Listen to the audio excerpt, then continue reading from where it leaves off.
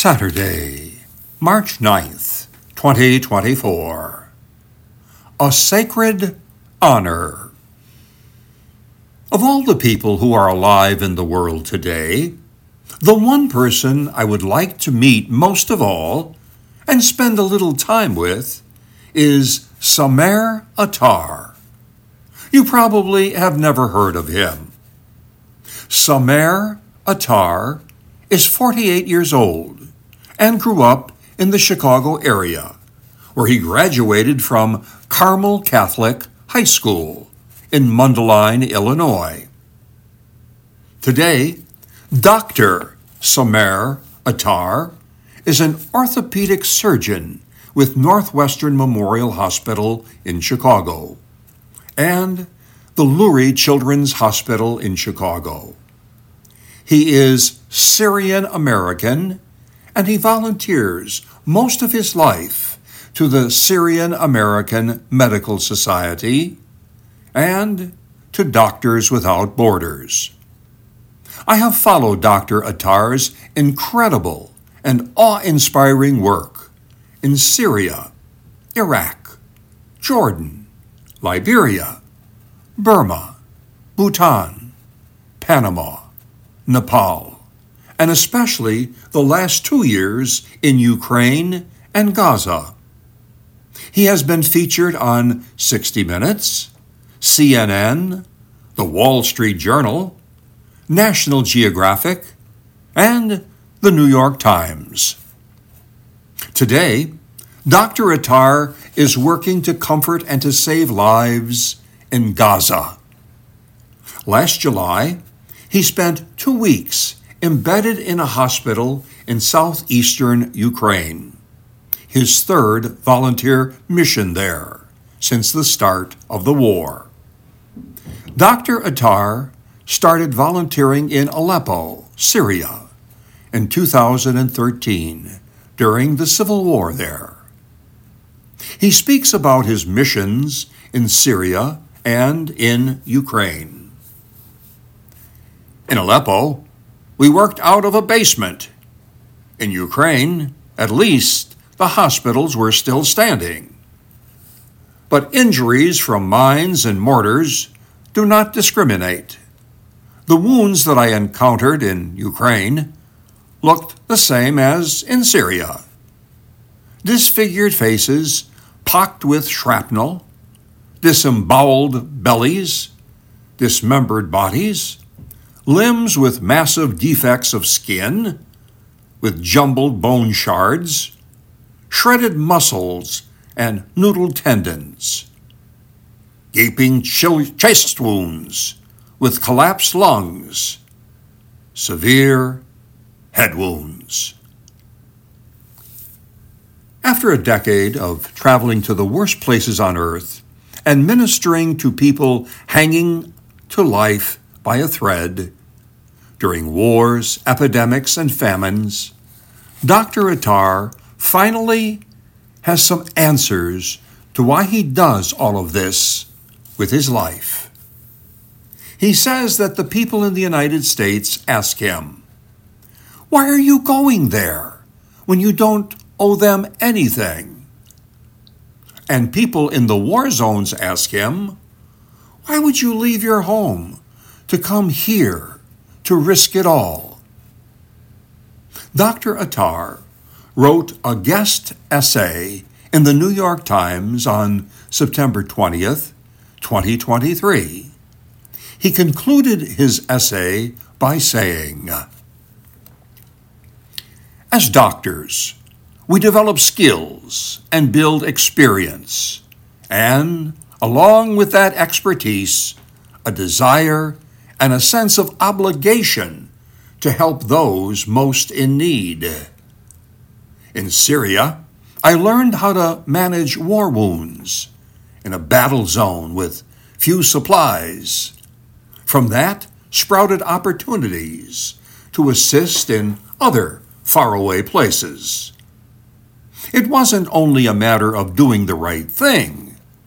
I was also compelled to bear witness to atrocities that some people experience only in words and images, or opt to ignore.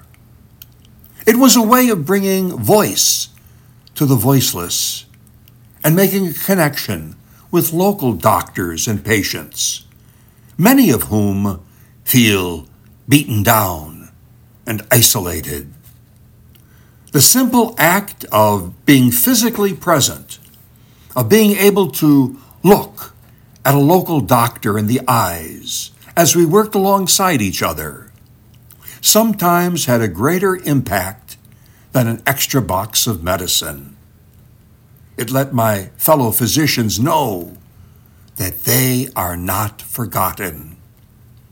The medical students I supervise at Northwestern Feinberg School of Medicine tell me they are inspired by my stories, and they say that they too want to work in disaster medicine. The work is meaningful, but it is dangerous and can take a heavy psychic toll. I warn them. You operate with the understanding that you may find yourself dead or wounded next to the people you are trying to help. You may find yourself alone in a bunker, shuddering from artillery blast, sleeping on a basement floor next to 10 strangers, taking cold showers with a bucket, cutting limbs off humans, and wrapping dead children with white shrouds. Guard your souls, I tell them. Be careful not to drown in anguish and hopelessness. That can take a lifetime of practice. These experiences can also make you a better doctor. My mentors in humanitarian medicine taught me the first rule: be quiet and listen. We're not in charge. We're not heroes or saviors. We're there to serve.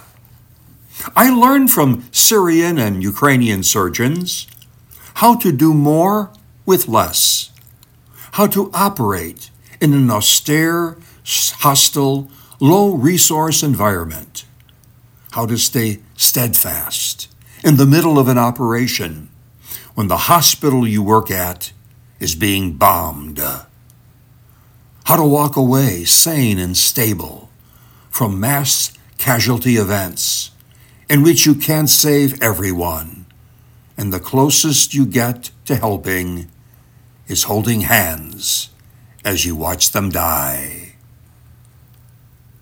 I learned other lessons. The ambulance drivers, the school teachers, the railway workers, the journalists, the soldiers, the nurses, the physicians and the patients that I met in Ukraine taught me more about bravery, leadership, sacrifice, and service than any profit-seeking hospital administrator or ladder-climbing academician. Of course, as doctors, we don't have to go to Syria or Ukraine to witness courage.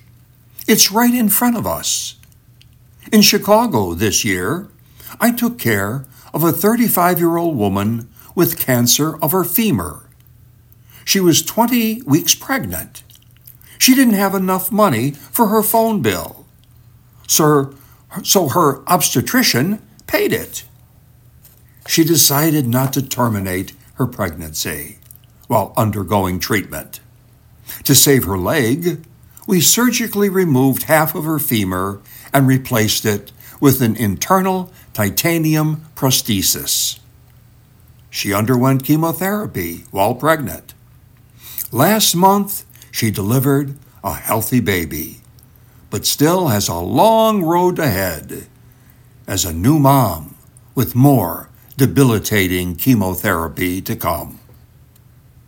That's courage. What we as doctors do for a living on the most mundane days is a sacred honor. Whenever we do it, It's unfortunate that it sometimes takes service in wars and disasters to force us to step back to see how terrible the world can be and how good some of us have it. It shows us we really are all one community, connected through suffering, and also how capable we are of helping others through sacrifice. But sometimes we have to take a journey to find out. Every day, I ask myself whether I see my life as a priest, as a sacred honor. If I do, how am I practically living out my life as a sacred honor? Your life, your skills, your talents, your blessings, a sacred honor? Practically, how are you living them out as a sacred honor? How often do you reflect upon the fact that we really are all one community, connected through suffering, and also how capable we are of helping others through sacrifice? I can't wait to hug Jesus and to thank him for all that he has done for me. This is a powerful message to be shared. www.treatsforthesoul.org. Please listen to my podcast.